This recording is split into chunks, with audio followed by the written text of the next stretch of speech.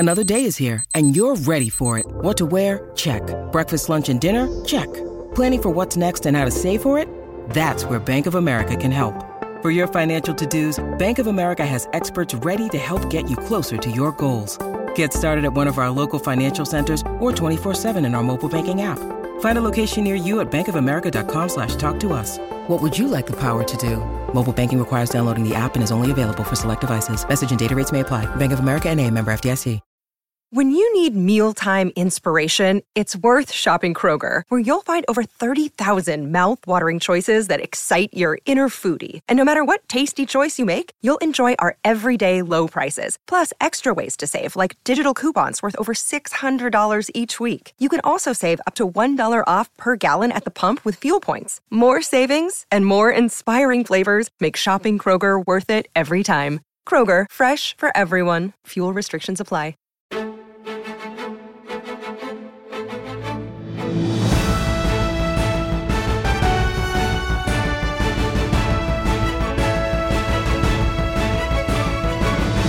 Welcome back to another episode of Friends from Work. This is a podcast about all things in the Marvel Cinematic Universe, and it's hosted by me, Kyle Sconewill, and my longtime friend, good friend, beautiful man, Robbie Earl. Robbie, welcome to the podcast today. Hey, thanks. I'm glad to be here. You know, it's always nice to come back on to Friends from Work. My brain is still recovering from watching 34 episodes of Daredevil between Tuesday and Sunday. I'm not kidding. When I got on the plane on Tuesday, I had not seen any of Daredevil season 2. I watched all of season 2. I watched the horrible 8 episodes of Defenders, and then I watched 13 more episodes of season 3 Daredevil all before Sunday. On Sunday, I had nothing to do. That's how much, that's so much mindless consumption, I can't even tell you. It's just like... Only in time for you to find out that it's actually being ported over to Disney Plus after all here in a couple weeks. It started with that in mind. Like, it started with, oh my gosh, these are all going out by February 28th, so I better watch them all. And you were like, well, we'll just cover season 1 and we'll figure out the rest later. But then, as I started watching, I couldn't stop watching. And I had a lot of time on my hands. I have a couple funny thoughts, though, Robbie, about Daredevil really quick, if you don't mind. Yeah. I am a weird person. I'm so strange. And here's why I say that. I am obsessed with my things, right? And when you try to offer me a new thing, I am not an early adopter. So how long did you try to get me to watch Daredevil?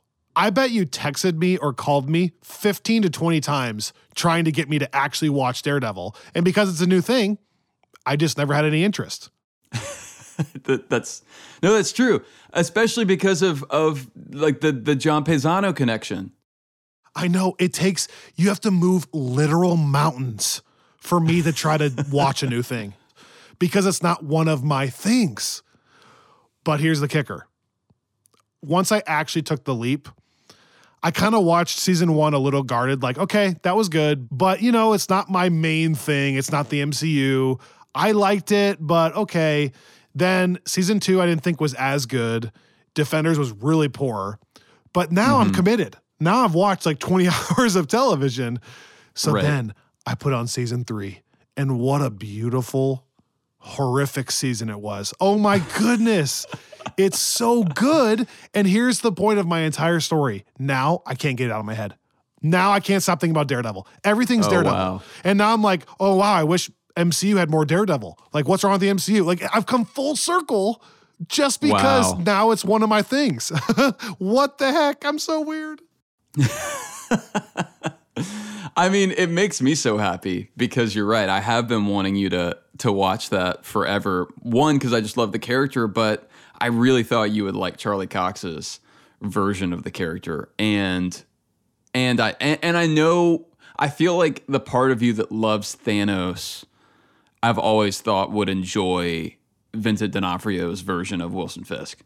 Not saying that they're the same or on the same level, but I think some of the things that I hear you cite as reasons for why Thanos is so high on your list of villains, I think also apply to that version of Wilson Fisk. Oh, the dread and the manipulation in the background. Are you kidding me?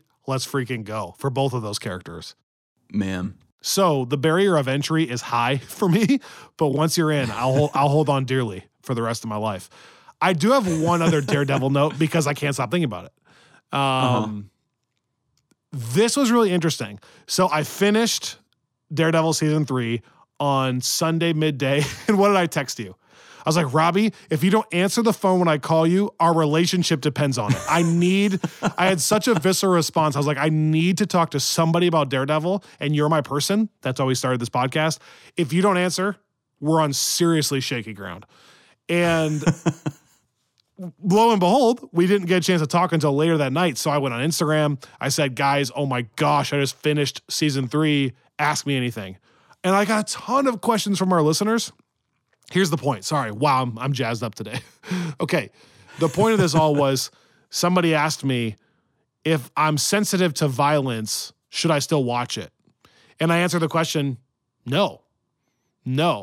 It's very, very violent. Oh my goodness. And it's not just violent. It's so dark, it's like, it's dark violence. Right. It's not lighthearted at all. And that got me thinking about, okay, it's moving to Disney Plus on March 16. Disney Plus has never really had something like this. I've been reading that they're going to add like parental controls, which it needs, to be honest, because it's very violent. Right. But that just got me thinking about the violence and it being in the MCU and being that gory. And I had got a really shocking response from my wife. I didn't realize that my wife is still not really into Daredevil because it's this violent. Basically, if I had to sum up her feelings, she's almost mad at the show because she doesn't like this much violence, but she wants to know what happens. And she's now frustrated that the MCU is making her watch something like this to learn about the character, even though she doesn't want to, which is so shocking to me because I loved it. And so I was like taken aback, but that got people talking on Slack too. And I guess I never thought of it that way, Robbie. Can the MCU make a show like this required viewing if it's this violent? That's a good question. I think no, but I don't think that means that they have to scrap it. I think it goes back to what we've talked about before, where I wouldn't be surprised if we were to get even like a Marvel Legends episode summing up, the origins and the storyline so far of Daredevil and Fisk, and maybe just their relationship, and to the degree that they were to bring in Foggy and Karen, all of that and obviously not need to go through the violence there. And then I think that with some kind of, maybe not even flashback scenes, but just sort of allusions to, I think it's interesting. We have, I use this comparison all the time, and I know some people don't like it, but I continue to think that it's the easiest way for me to think about it is like Mark Ruffalo's Hulk, where, okay, first off, we don't even really have a straight up origin in Incredible Hulk for Edward Norton's Hulk because it followed so closely after the 2003 Eric Bana one. So they just do the credits thing where they kind of show you what's happening. But then I still have a hard time connecting that version of the character to Mark Ruffalo. Like, they're just played so differently. And I know we kind of got that in What If, but that's the closest that's ever been. And so my point is, like, we've gone a long time with that character without really getting any backstory, because we all kind of know, like, okay, there was a gamma accident. It made him the Hulk. He's a scientist whenever he's not the Hulk. It's kind of all you have to know. And I think that there could be a similar version of that where it's like they treat Daredevil, the show, kind of like the Incredible Hulk, where like, yeah, you might have people from that appear later, like General Ross or Abomination, and we, beyond Daredevil and Fisk, who we have already had appear in the MCU, yeah, like maybe we have Dex appear, and maybe they kind of explain his role anew, like they did with General Ross in Civil War, but I don't think they're going to, like, you don't have to have seen Incredible Hulk to get Civil War, right? And to get who Ross is in Civil War. And I think that they're going to do something kind of like that, where it's like, we know the core, we know who Kingpin is, they kind of established that in Hawkeye to some degree anyway. We know that Matt Murdock is a lawyer and has some kind of super abilities just from No Way Home. And I think that like the rest, they can just kind of fill in, you know? Well, and it should also be noted with Matt that he's dressed the exact same way. I don't think they would do that. They would tweak something if it wasn't meant to be the same person, which again is a really interesting topic because if you rewind this podcast like 6 months ago, what did I say? I said that if they're going to bring those characters in, just start fresh. Because I hadn't seen any of that stuff. So I was like, I don't want to know that stuff. Just make a new character. Right. Now that I've watched it all, with certain aspects, I'm like, man, I don't want them to start fresh. Like, I don't want to lose what happened between Fisk and Matt now. That Right. needs to inform these versions of these characters. And so I've come full circle on that. But what's Right. weird, Robbie, is like, I want to almost pick and choose. And maybe the multiverse allows you to do that. Because like, I don't want the Defenders or Iron Fist in the MCU. Right. I don't. But Iron Fist is in Daredevil's story. So how can you say that it's all canon, but not a few parts? That's really weird to me. You know, that's the problem. And that's going to be Right. the same problem they're going to have with X-Men. There's going to be Right. certain things like Logan, the movie, that were critically acclaimed, or like First Class and Days of Future Past, which were better. But then if you say those are canon, then you're also accepting, you know, X-Men 1 and X-Men 3. Right. And so like, I don't know how you get around that. Like, I want Charlie Cox and Wilson Fisk exactly the same as they were in the show. But I do not want Luke Cage or Iron Fist or the Hand to ever make an appearance in the MCU. See, I just think that I'm kind of fine. I'm fine with the world in which, like, if you want to be like really meticulous about what happened, that yes, the things in the Defenders happened because that led to Daredevil going through what he goes through in season 3. Like, I'm fine with that because I think there's a world where we can know that that's the case and never actually have to spend any time going back and watching Iron Fist. Like, I don't think true. that would, you know, like, but I do. This gets back to our conversation last week though, or maybe 2 weeks ago when we were talking about this tendency to want to elevate these things so that it's okay that they're canon. Like, I think that there is this weird tension you have to sit in where it's like, okay, yeah, that like wasn't to great. get this, yeah, I mean, to get the good stuff, like to get this great season 3 Daredevil Fisk stuff, yeah, like we kind of have to sort of at least bring in some of the Defender stuff that's not good. And that's fine because I don't think we need to go revisit it. I don't think that they're going to revisit it because I think everyone kind of knows, like I told you from the beginning, the worst thing that they ever did in the Netflix stuff was try to link it all through this kind of weird mystical ninja stuff that just doesn't work. And that's why, I mean, I think I drew the comparison in our first Shang-Chi episode where it's like, whether or not Shang-Chi is your favorite Marvel movie of all time, if you watch Iron Fist or even just The Defenders and then you watch Shang-Chi, it's like, okay, like one creative team did something right and one creative team did something horribly wrong. And it's pretty clear which is which. And so I guess I guess I would just say, like, I don't think we have to parse it that finely. I see what you're saying. Yeah, but I I just think that the story that we get from Matt specifically and Fisk is so strong to my mind, particularly in the way it concludes in season 3. I just don't know if it can be topped. And I feel so strongly about that I don't want to have to trash that just so that we can say agreed. The Hand never existed in the MCU, you know? Agreed. Okay, 2 final thoughts then we'll move on, I swear. Don't you think that that's a little bit of a sign of the MCU getting a little bit looser in general? Not necessarily even in a bad way. But like when you had the Infinity Saga and that's all we had, if you were telling someone to watch it that has never seen it, you included everything, right? The only movie maybe you were like, you could probably skip is Incredible Hulk. But otherwise, you were like, Don't miss any of these. Watch them all in order. It will pay off. Boom. That's one thing. Like, people knew, okay, I go back. There's 22 films. Like, I know what I need to watch. You can watch it in a summer, and it's a contained thing. And you're caught up. Right. But don't you agree now that, like, if you told someone now, you would say, okay, all of the Infinity Saga, and now here's where we're at. And you'd have to start being like, you can watch Daredevil, but you can watch Iron Fist, but you don't have to, or you could just watch Daredevil season 3. So not only are we adding so much content, there's also some where it's not becoming as much of required viewing to where the MCU is expanding, which is awesome, but it's also getting a little bit more loosely held. Am I making any sense? Right. No, it does. I think that's a really interesting point. And two things briefly.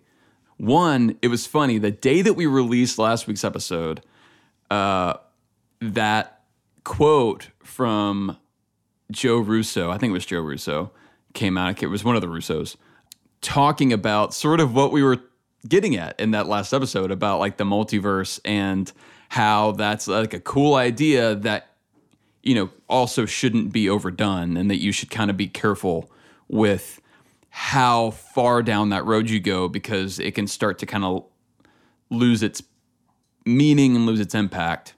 And I'm saying that now because I hear a lot of people say that their response to these things is, oh, well, it's easy. Everything that happened in the Netflix shows is just like a slightly different timeline. And it's not the sacred timeline, but it's really, really close so that we can basically take everything we want and not take everything we don't want. And I think like headcanon-wise, that's totally fine. And that's maybe even a nicer way to, you know, for us to be able to keep the good Daredevil stuff and get rid of the bad Defenders style stuff.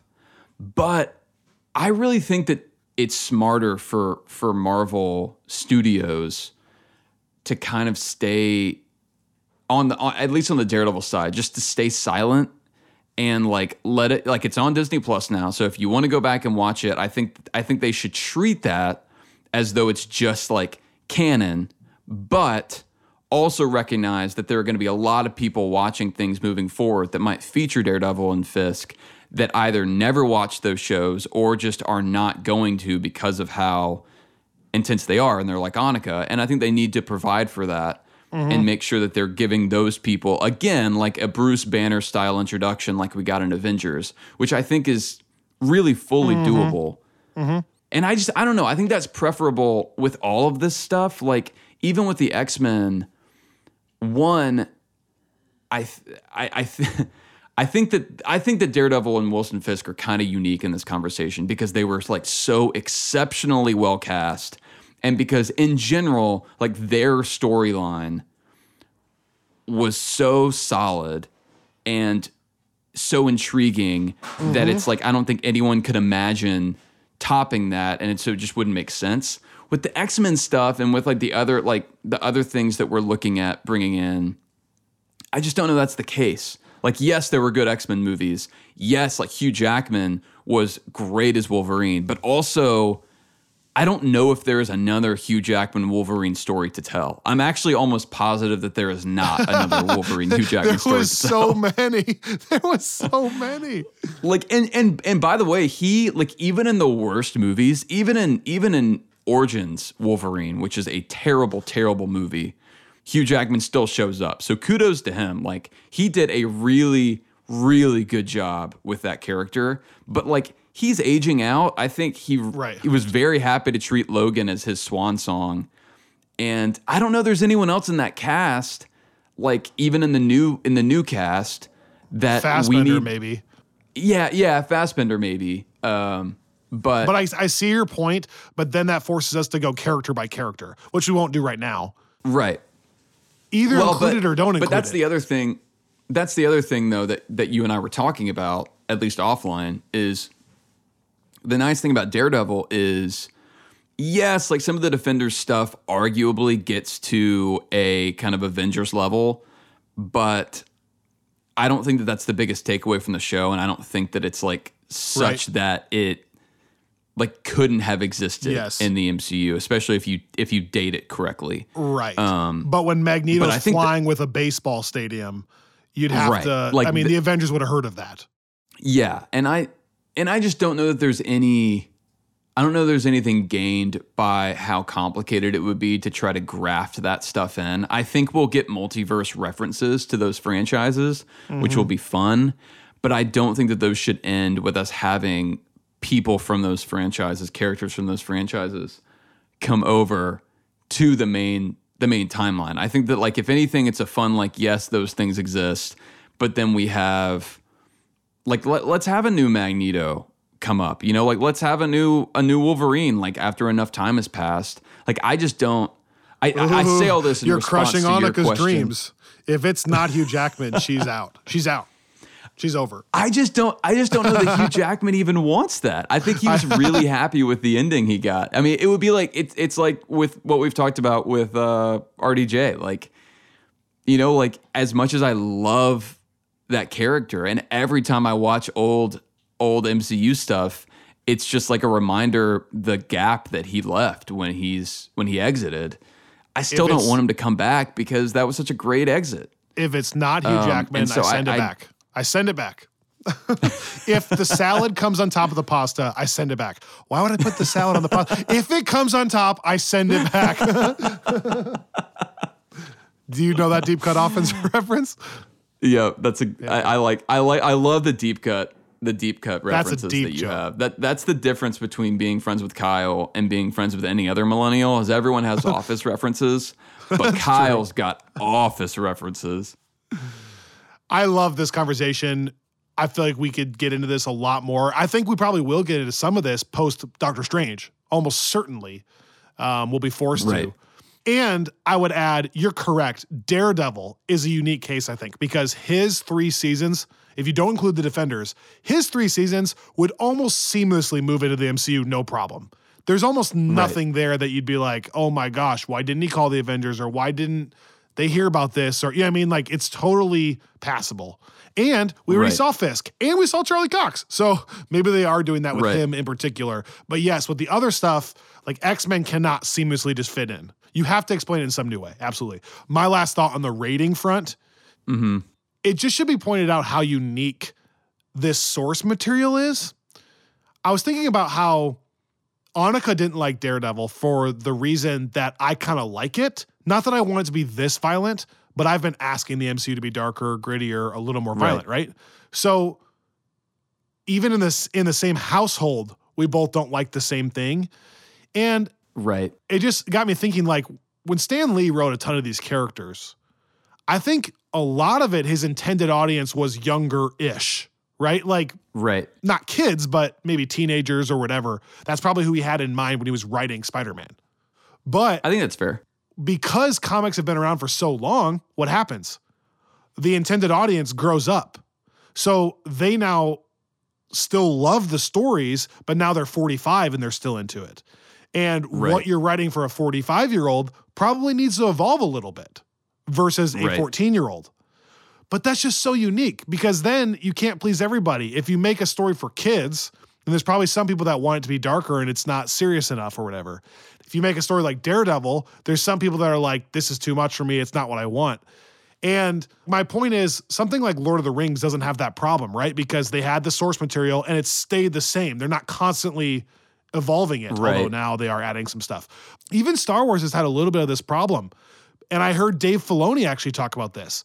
He talked about, like, when the first original trilogy was made, that target audience was probably, 20 years old, 18 years old? Well, now, by the time Mandalorian's coming out, that audience is, and I don't know the math exactly, but that audience is maybe 50. And the difference is Star Wars was always meant to be, in his words, a children's story. So it's fun and it can evolve and all that stuff, but it was made for a different audience. When we try to make it something it's not, that's when it's weird. You can't please everybody with every single project. I'm realizing. Well, and that's an astute observation, I think, with Stan Lee and Daredevil, because I think one of the really interesting things about that character, and in some ways X-Men, but I'm not going to get into that now. That's for a future time when that's more relevant. But Daredevil is one of those characters that was introduced around the same time as Spider-Man and the Fantastic Four. But to your point, really kind of came into his own as that original audience aged up. Like, people like to talk about the 80s in Marvel Comics as the phase during which they realized they had kept a lot of their readership from the 60s. And they needed to figure out how to now appeal to that readership, as they were no longer 11-year-olds, they were 30-year-olds. Yeah. And so I think that Daredevil is the most famous example of a successful version of that, where Frank Miller came in and really redefined, not rebooted, but just like added in a lot of new elements, some good, some like fine. But the biggest thing he did was just kind of add a grittiness to it that has really clung to the character. And I think if not for that, then Netflix wouldn't have felt the need or, the motivation to imagine that Daredevil series so differently from the way that really like any other Marvel story, whether we're talking MCU or the Raimi Spider-Man films or the Bryan Singer X-Men films or anything, have been imagined, because that's the version of the character that really took off. So I think you're right about that. Like, I think that like, whereas Spider-Man stuff, like we've talked about, I think people still look back at the 60s stuff as the real heyday and where the DNA of the character is. So you see the Tom Holland trilogy working so well in large part because they're calling back to that stuff. With Daredevil, to call back to that, to the heyday, really means to get adult with it. And so right. I think what's interesting about that is, like, I saw a quote from Charlie Cox on the move to Disney Plus and the parental control stuff that you were mentioning. And he was asked about a potential reboot and whether it should be PG-13. And he basically said that, that would be, he would support that and be all in for it, but that he still thinks that it needs to be R-rated to be the kind of, to have the vibe that he thinks the show should have. And I guess that, kind of have the weight that he thinks should be associated with it. I don't know if I agree or disagree with that, but I think it's interesting that it's not an accident, right? It's something the creators are aware of, and I think value in the way that it sets it apart from other things. By the way, I should say Deadpool would maybe be as violent. Someone's going to write in about that if I don't make a point to say Deadpool is also violent, but in a very different way, in a much more kind of cartoony way. Exactly, and it's violent, but it's also rated R for more of the like sex jokes and the language, right? Like there's none of that in Daredevil. Like Daredevil is R or TV mature strictly because of the gore, basically. I mean, and the subject matter, but child trafficking, drugs, etc. Anyways, a lot of people on our Slack always say this to me, and I think this is a perfect summary of what we just said. I truly do believe, though, a good story is a good story. Like, think about that. I get moved emotionally by Toy Story or Up, which are kids' movies. Right. But they can move me to almost tears. Right. And then on the other hand, just because something is super dark and bloody doesn't mean I'm more pumped up. I didn't get more pumped up about Daredevil season 2 just because it was so violent when he's just kicking a bunch of Asian ninjas. It didn't do it for me. It's more the showdown with Fisk and the tension there that then included violence because it was a better story. And so I think I oversell on this podcast how much I want those things when really it just kind of comes down to if the story's good or not. Oh, I think that, yeah. You can make an MCU kids movie that's unbelievable and in my top 5. It's possible if the story's unbelievable.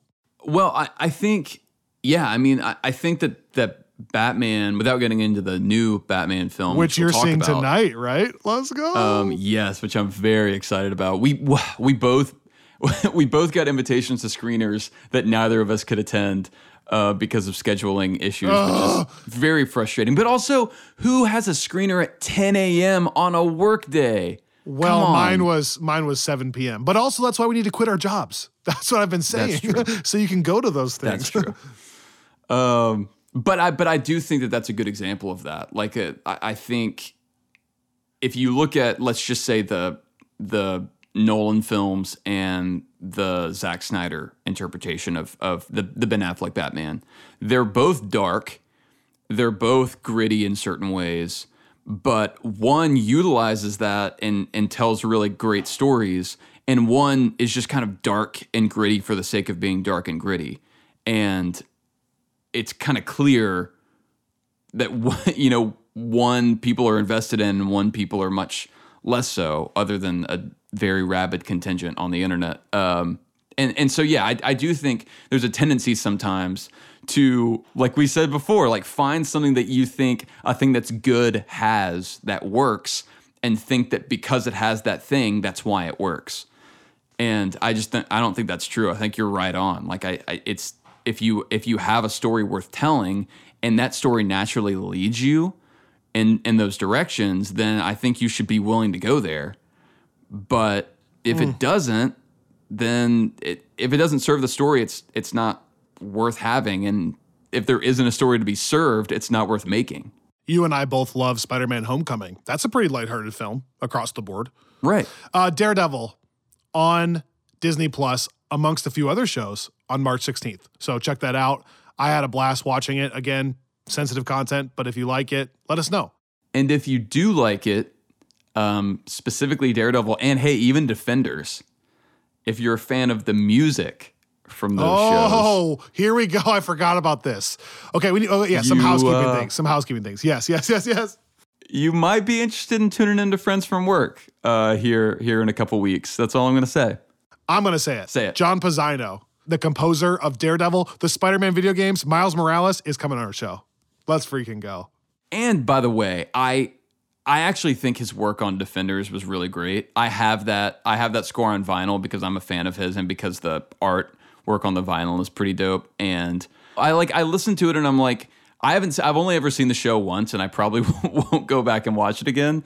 But listening to the music kind of divorced from the show, I'm like, yeah, this music is still excellent. This is the guy we've been championing for a long time. If you guys have been listening to this podcast, you'll know that. So I can't wait for that. Also, I just got to say, I'm working so hard to get Charlie Cox on this podcast. He turned me down one time, but I can do this all day. And I'm going to keep trying, and I'm going to get Charlie Cox on here. And in fairness, he only turned us down because he's in production on something right now. True, but it might take 5 years, but he'll be on here. There's a crack in the door. I gotta know. That's better than no answer, which is good. A few other housekeeping things, and then I can't wait to get into our first ever official actual power rankings. We've done this joke for a long time. We never actually have gotten down to it, Robbie. That's true. So that's going to be a blast. Some really important housekeeping things. 1, rate, review, and subscribe to this podcast if you like this podcast. But 2, I hope you enjoyed our rewatch of Shang-Chi last night. We gave away a dope new shirt. Yes.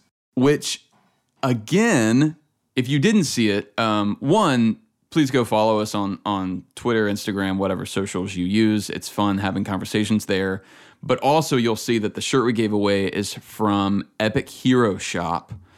And they have some really fun shirt designs for Marvel fans. Yeah. And if you see some and you're into them... Let's just put it this way. Hold on. You might see Robbie and I wearing a few of these in the videos upcoming. Wow. What a tease. What a tease. No, for real, though. If you've enjoyed those rewatches, we're doing it again next week, right? With Eternals. Yes. And I've got to say, in case I didn't say it last week, these are the two, Shang-Chi and Eternals, are just in all the craziness of life and Marvel content. Those are two that I just have not really revisited since we did our initial episodes.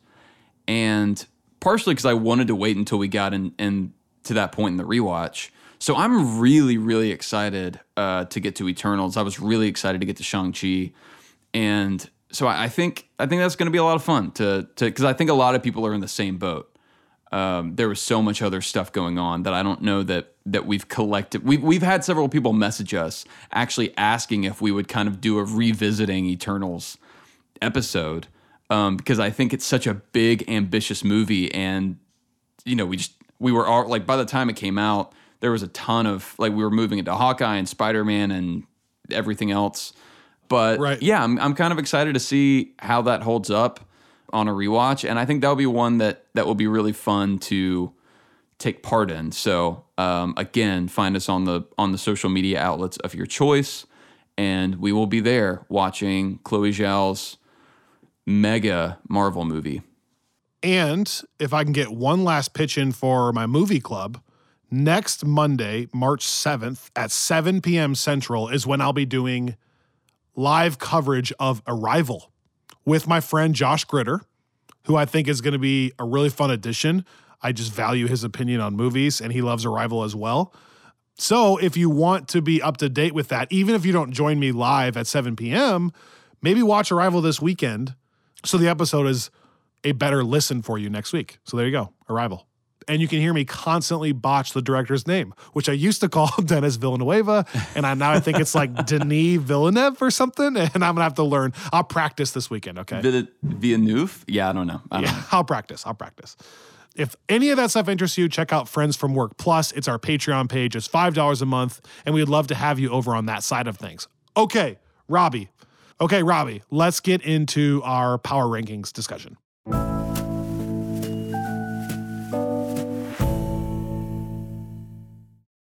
All right, so this is going to be fun. This is going to be a little bit of a loose feeling this out.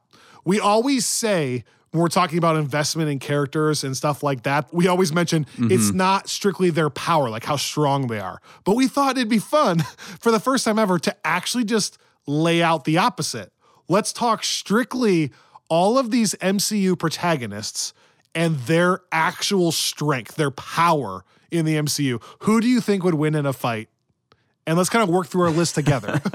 This is so different for us, and I'm actually excited to do it. It is so different. This is the kind of thing we're always like, we're not into that. But here we go. And this is really fun. I think there's a lot of people out there that are into this kind of thing. It might not be your thing, but I think it's going to be a fun discussion. No doubt. I think so too. And by the way, this whole thing has kind of reminded me of Death Battle. Have you ever seen this show? I have heard of it. I have not seen it. I've heard of it. So one of Candace and I's friends is the producer on that show, which What? I just found out like 2 nights ago. Timely. So he and I were talking through it, and it was just sort of serendipitous that you and I were doing this episode this week. So if anyone's ever interested in a Friends from Work Death Battle collaboration, not sure what that would look like, but let us know when we can try to make it happen.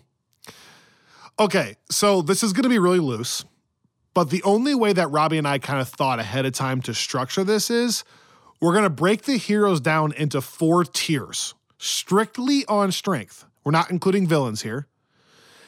And we can start from the bottom. As we get closer to the top tiers, Robbie, I think we actually rank them. I think that's fair. And I think just to clarify, well, a couple things. One, we're talking about protagonists, by which we mean Marvel heroes that have been title characters of a movie or a TV show.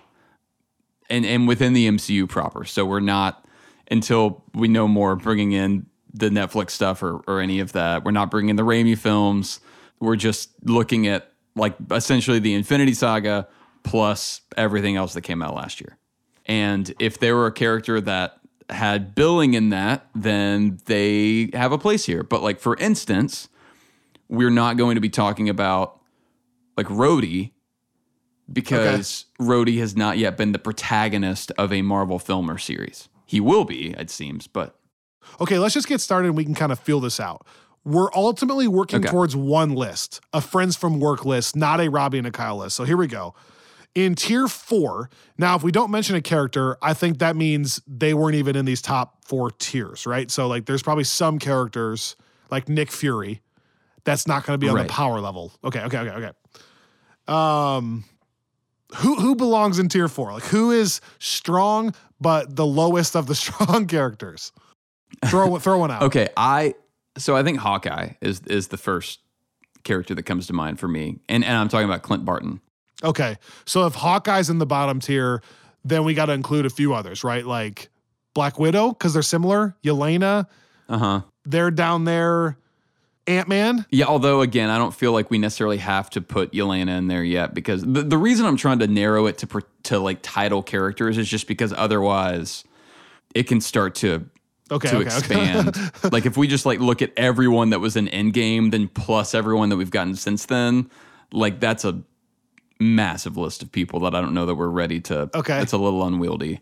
Of the Guardians, I think Drax would also be in this list, personally. Now that's interesting. So I think Rocket would be in this list. Okay, Rocket. I don't know about. Okay, sorry, Rocket. I don't know about Drax. It's hard because Drax is like really set up differently in Guardians 1 than in any other film, you know? Okay, but even like Hawkeye, Kate Bishop, Ant-Man, they could all take Drax out via their technology. Like, well, like what does Drax bring? That's an interesting one. I don't know. I think Drax could be tier 3. Because Okay. I think there's we can talk about this as we get into tier 3, but I think of tier 4 as basically highly skilled, like normal strength individuals. Like Rocket, I don't think we've ever gotten any indication that he's like a super strong raccoon. He's super smart and in a way that makes him stronger, but not in a way that like elevates him like to like a tier 3 or above. And I think that that's kind of like the same to me as Hawkeye and Black Widow. And I think like Falcon would fall into that category as well. Okay. Or Captain America now. Peter Quill would be an interesting one because I think pre him giving up his godness, he would probably be higher. Right. But once he gives Right. it up, he's kind of just a human with some guns, right? And that's another point that I think what version of these characters are you envisioning? Because they've gone through various stages. You know, like Hulk, like are we talking like modern Hulk or are we talking like Age of Ultron era Hulk? Well, I think that's why I only want to rank the top 10 or so with an actual number because, you know, character 27 versus character 30 is a tough call at this point. So I'm just trying to like gauge who's not there. So like, let's just move up to 3 and we can have a larger discussion. Because I think we've laid out who would be in 4. Right. So well. Black Widow, Hawkeye, Rocket, Quill post giving up his godness, Yelena, although it's not main character, Ant-Man, Kate Bishop, the Wasp, maybe Drax, etc. Tier 3, one step up. So now my mind goes to like not the superpowered of the superpowered, but clearly more than that. Like Spider-Man, right? Spider-Man would beat those other characters in a fight. But he would lose to the Hulk. And that's who I was thinking of. Like I feel like Spider-Man and Drax, I think would be like fairly similar in strength. Maybe that's wrong, but I think Spider-Man would beat Drax. like- I really do. maybe. I don't know. It's weird because like I'm bringing some comics background into this where Drax is supposed to be like pretty formidable, but he has been such comic relief in the films that it's hard to parse out like exactly how strong we're supposed to view that character as being. So I think Okay. I would still err on the side of 3, but I think you could maybe make a case for 4. But I think if he's in 4, he's clearly stronger than like anybody else in tier 4. Okay. So then the rest of 3 in my mind is Captain America. Is that fair? Mm-hmm. And then if you say Captain think that's America, he's on the same level as Iron Man, kind of? The thing about Iron Man that separates him in my mind from like Rocket is like they both are super smart and have used that like tech savvy to increase their strength. But I think Iron Man has done it to such a degree that he was able to kind of hold his own with Thanos for a second on, in Infinity War. Even if he gets beaten, I mean, you see a moment when it's just one-on-one, and the fact that he doesn't just get immediately obliterated, I Right. think speaks to the level to which he's elevated himself. I love that you brought that up because Thanos is kind of my barometer as well in my head. Like that's what I'm thinking is like, how would they do against Thanos? Would it be an instant destruction or do they hold their own? And how long would they be able to do that? If this all goes well, I'll hold your own. Okay. Anyways, You had to make it weird. I think to me then Black Panther would also be on the same level. Because like my brain goes Yes. to like Yeah. Iron Man, Captain America, Black Panther. Those are kind of like 3 on the same level. Spider-Man, Right. I guess, if you want to include that. And I would put Bucky in there because I think Bucky and Cap are probably around the same level strength-wise. That's the sense that we get. If Bucky is in there, then I think Bucky is the bottom of the 3rd tier. Like I think I Iron agree. Man and I Cap agree. beat him. And so does Black Panther. Yeah. Who else would you include? Anyone else on this 3rd tier? Yeah, I think Loki goes in that 3rd tier. As we're talking about protagonists now, I know he was a villain formerly, but I think that Loki is, he's an Asgardian. We've seen him hold his own in combat in certain situations. I don't think that he's a match for like Thor, but I think that he's stronger than anyone in tier 4. Okay, I could buy that. Then I would also argue Gamora. I would argue Gamora is the strongest of the Guardians. So, okay, so then if that's 3, Iron Man and Black Panther for me, I think would be the top of that list, followed by Spider-Man probably, and then the bottom of that list would include people like Loki, Drax, Bucky would be the bottom of that.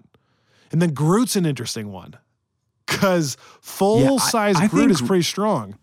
Yeah, I think Groot, if we're looking again at like Guardians 1 specifically, which I think is fair because all the other versions we've gotten are not him fully formed, I think he would be near the top of a tier 3. We talked about Ant-Man in tier 4, and I initially thought he would be in tier 4. But there is the like giant man side of that to consider, right? Like how does that factor in? Yeah, Ant-Man's tier 3. He's 3. He's got to be 3. I think that's because right. I think he would hang with those other people with his tech. But yeah, we saw that in Civil War a little bit, you know? And then, Giant Man takes out a bunch of aliens. Right. Yeah, okay. I think you're right. I think he's tier 3. So for me, though, this is where I want to actually rank them. Tier 2 for me, this is mine in my head. Hulk, Vision, and Doctor Strange. Okay. And here's why I'm going to say this. My tier 1 in my head is Captain Marvel, Wanda, and Thor. But I think Captain Marvel, Wanda, and Thor are one notch ahead of Hulk, Vision, and Doctor Strange. React to that. So, okay, I struggle with Vision because yes, me too. I think part of the reason why we're tempted to put Vision in a lower tier because he got surprised in Infinity War, right? But the thing is, like I think that is because of how strong he is. Like that was a reaction to them knowing that he was overpowered. Like if you look at him in Age of Ultron and in Civil War, I mean, Wanda can affect Vision, and that's really the only thing that ever stopped him. I mean, he's made of vibranium, and he has an Infinity Stone attached to him. I know, like, I don't know that you can really get any stronger than that. Right.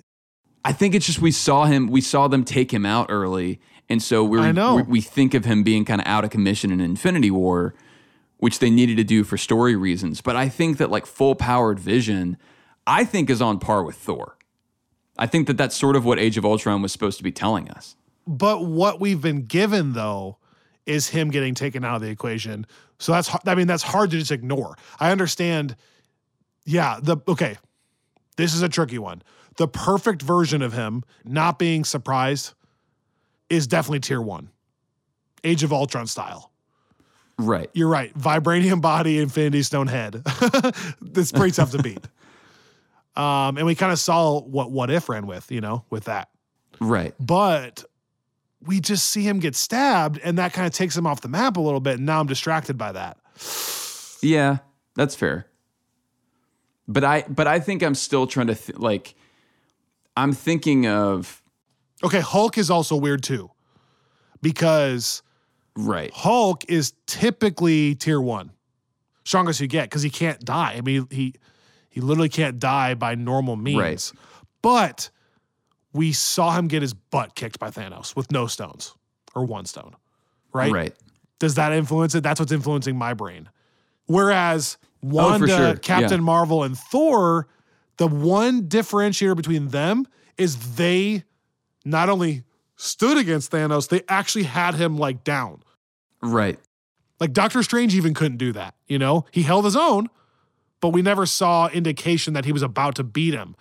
Whereas all those other ones had moments like that to me. And Hulk didn't. Yeah.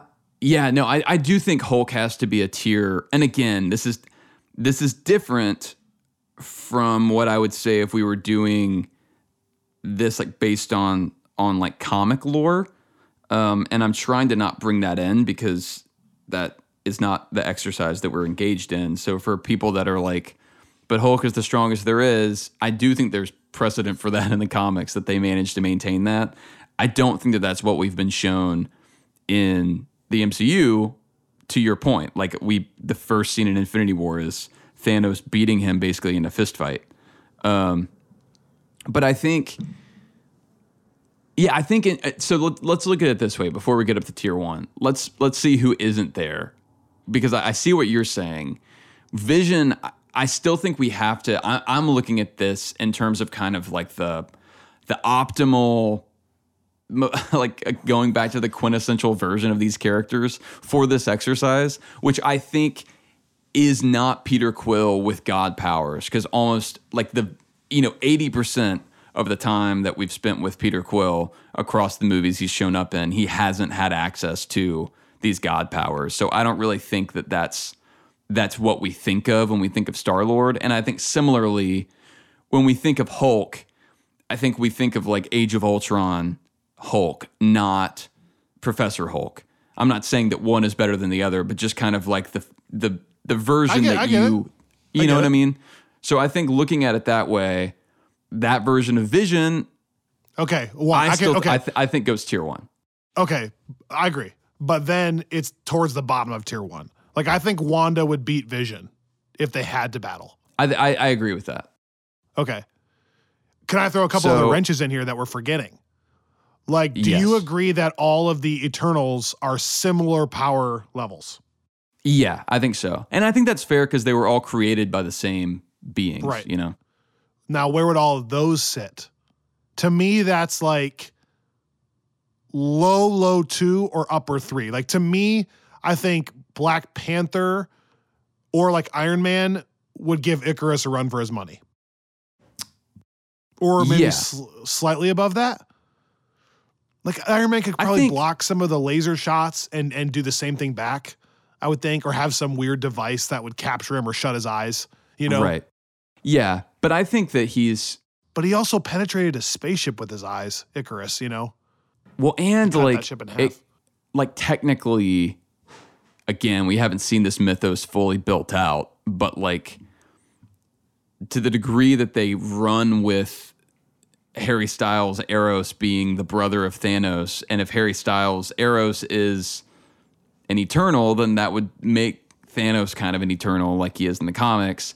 And so it would kind of make sense that if there's some like shared DNA there, that the average Eternal would beat, and for sure Icarus would beat Iron Man. I mean, I think technically Iron Man wound up beating Thanos through like ingenuity, but that's not really what we're doing here. I think we're talking about straight, one versus the other. But you agree that the Eternals would lose to Hulk in tier 2, right? I think so. Hulk could smash them all. Yeah, I think so. And we're talking about Icarus, who's probably the strongest of them all. Like, some of them, Sprite can't trick Hulk enough, I don't think, to get away with it. I don't know. I think upper tier 3 or the bottom of tier 2 for Eternals. I think tier 2 makes sense for Eternals. I feel like they're in the same category as Hulk, and from what we've seen in the MCU.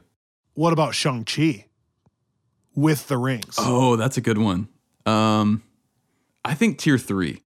Okay, still, yeah, I think Shang-Chi's on the same level as Black Panther, right? Yeah. Okay, so then we got to kind of come up with, I'm saying all that to say I'm trying to find the very top contenders, like what's the very top of the top. Okay, so now that we've kind of tossed out a lot of the candidates, I'm sure we're missing some, I'm sure. But to me, now working from the top, do you go Thor, Wanda, or Captain Marvel for your 1, 2, 3? Like, who would win of those 3? And what's interesting to me is like, Wanda may actually be the strongest with what her powers can do, but she also might be the most vulnerable of those 3. Have we been given any indication that Captain Marvel can just be shot in the head? And I don't know that we've even thought that Thor could. Like, if Bucky walked up with a machine gun and shot at Thor, don't you feel like it'd probably just bounce off him? Whereas Wanda, if she wasn't ready, like we see in Civil War, I feel like could be vulnerable to a bullet. Like we saw White Vision almost just crush her head. Right. But if she's ready, then I don't think those other people stand a chance. Ooh. Yeah, I think Okay, so I'm thinking of five characters in my tier 1 here. And one that you threw out in tier 2, but I think is in tier 1. And here's my list, and I'm curious to get your reaction to this. I think that number 5 in tier 1 is Vision.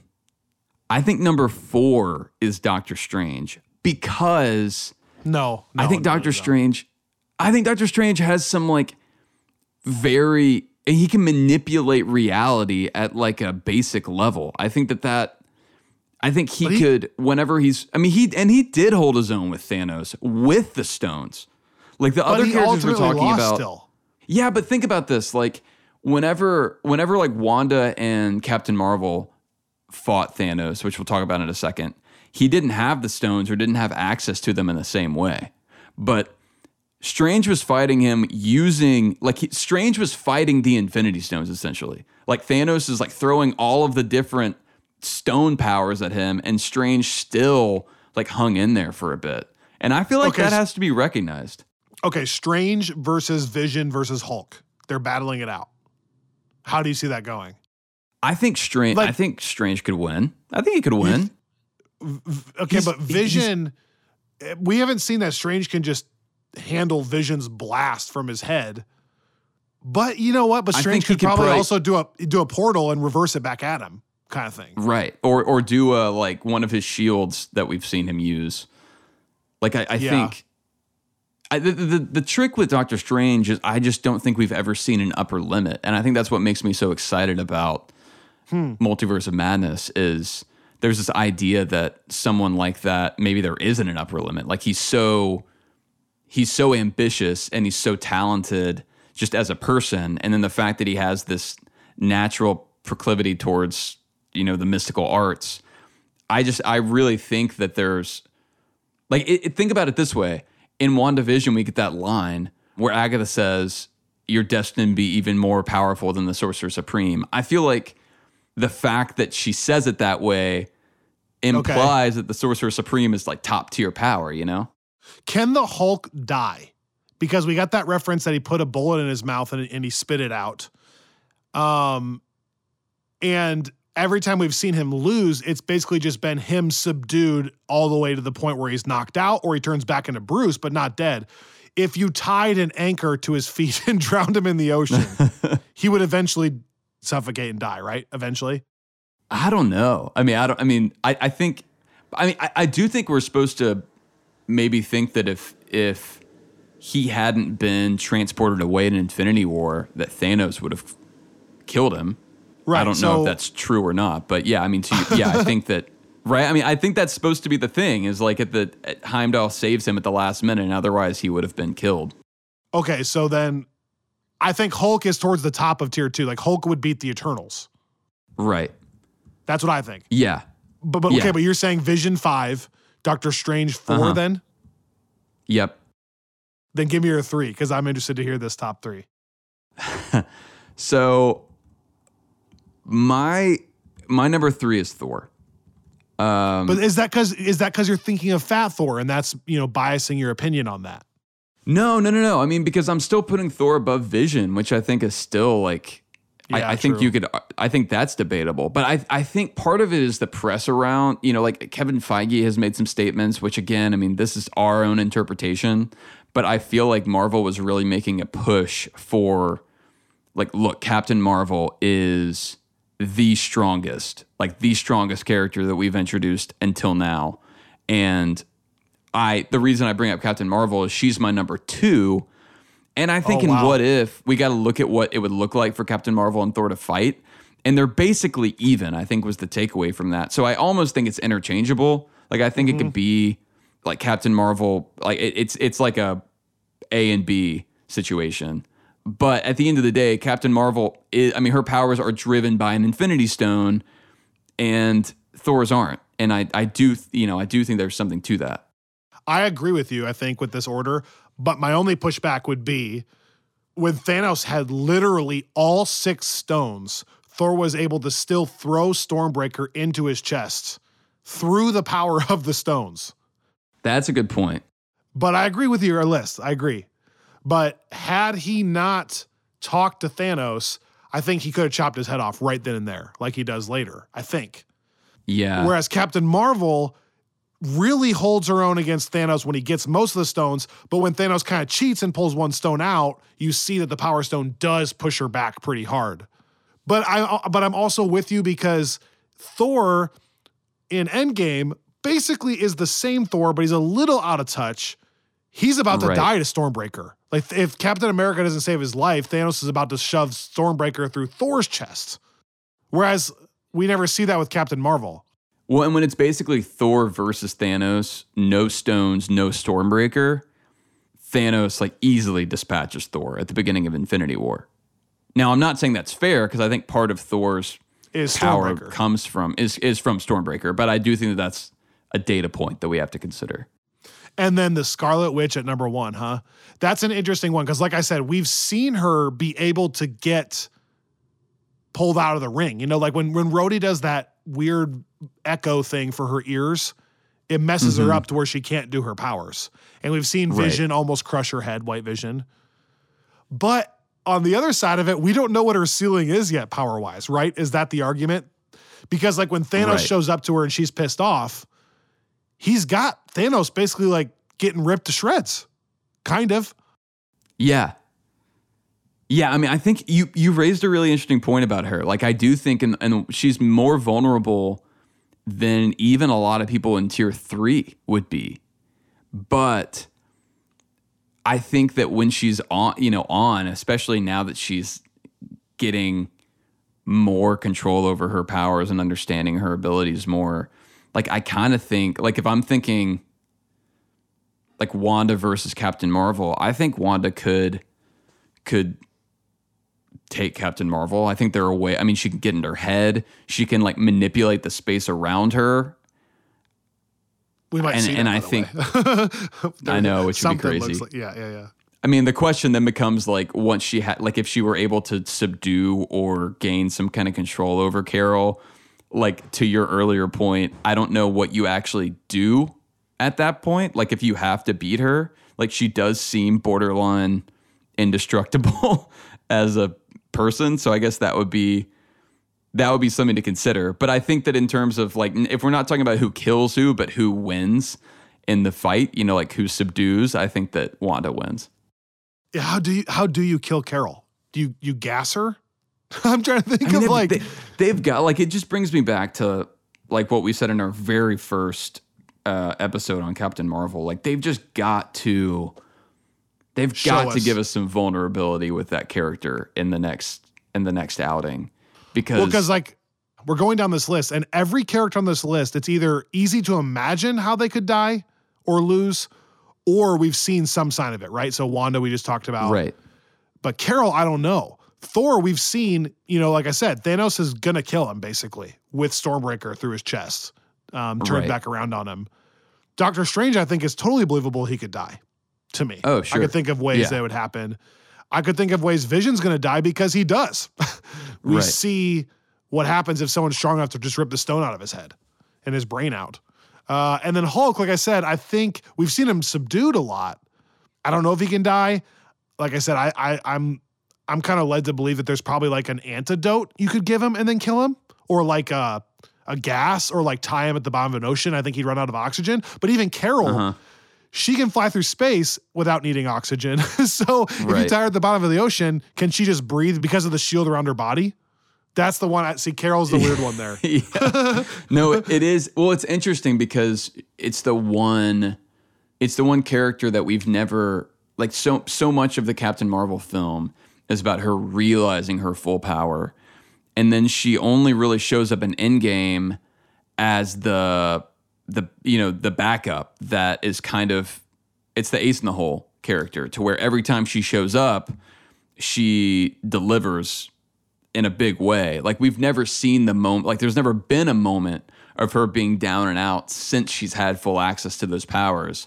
And that's why, like, if they don't give us some sense of stakes there, like that we had a conversation about this on the Slack in the context of a totally different topic, but just about how really the important thing in all of this, whether you're talking about big universe shaking stuff or if you're talking about like Daredevil street level stuff, is you have to know that there are stakes. Which shout out Neil, by the way. I don't want to steal his point without giving him credit there. Oh, that was so good.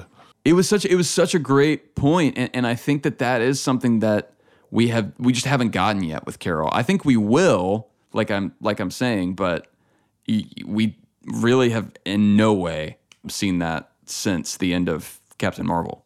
Okay, so this discussion could happen forever, and I'd love to hear what everyone else thinks. Rank your heroes by tiers or actually number them, whatever.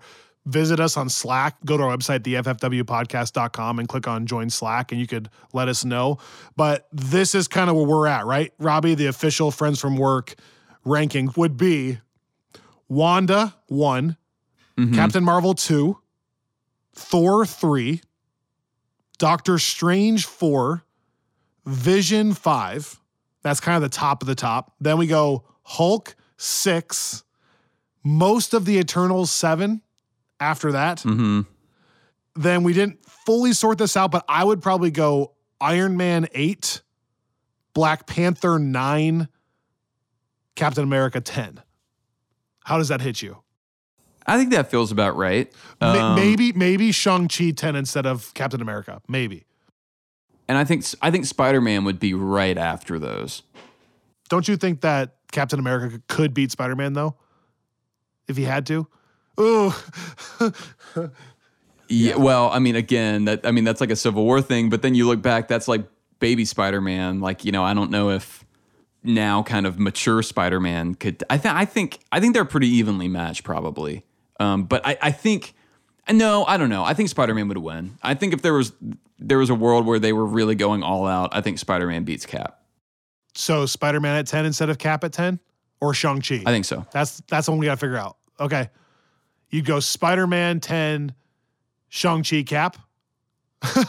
Well, the rings are almost invulnerable, though, if he has them. Oh, gosh. Right. Yeah, I think it's going to be really interesting just to get hear other people's top 10, at least, based on the kind of criteria we've put out. Shang-Chi, no rings, obviously, is like tier 4. He's a fighter. That's it. Or maybe even lower. With rings, though, we saw that like they made his father last forever. Yeah, that's true. Well, and by the way, I would say he would definitely make it. I would say he would be top of tier 4, right? Because like I would say he's like we see him being like a martial arts like full on expert. So I would probably slot him above like Clint and Natasha. But he's got the rings, and we got to do the most ideal selves, right? So we got to. Oh no, for sure, right. But I was just because you mentioned without the rings, but yeah, with the rings. That was a little harder because we haven't spent a ton of time with the rings, and the only time he had them, he was in another dimension. So it's hard to really put like 1-to-1 there. Look, I'm fascinated to see Shang-Chi actually battle an Earth-based villain, at some point, and see how that works. Because it could be in tier 2, like it could be like Eternals. Yeah, I was going to say like that. a 7, theoretically. Yeah, but we don't know yet. Yeah, I think actually the more I think about it, I think I would be more comfortable putting him bottom tier 2 than in tier 3. Because I do think like, as I'm talking through the other people in tier 3, like, I think so. Shang-Chi with the rings beats them. Yeah, so Hulk at 6, Eternals at 7, Shang-Chi at 8, and then probably Iron Man, Black Panther 9, 10, with Spider-Man just behind that at 11, probably. I like that. I like that a little bit better. Yeah, that feels right to me. So as we've said a lot of times, we'd love to hear from you guys. This is an ongoing discussion. We'll probably come up with a formal ranking and post an image on our website or on social media at the FFW Podcast, just to get the discussion started. As you heard, we're still working through it a little bit, so give us a little grace as we flesh some of this stuff out. But I just think it'd be a fun discussion starter at some point. Thank you guys so much for listening. Be sure to check out our website, theffwpodcast.com. Please rate, review, and subscribe to our podcast on Apple, on Spotify, or wherever you listen to your podcasts. You can now leave us a star rating on Spotify as well. So it used to just be Apple, now Spotify too. Be following our social media for these giveaways that we're doing that are tied along with these Saga So Far rewatches. Like we said, we're doing an Eternals one next week. Prep yourself for a Friends from Work Plus movie club episode by watching Arrival this week. And on Friends from Work Plus, we are wrapping up Daredevil Season 1 next Monday. So be on the lookout for all of that as we inch closer and closer to Moon Knight and Doctor Strange. Thank you so much for listening. From the bottom of our hearts, we love you guys, and we'll see you next time on Friends from Work.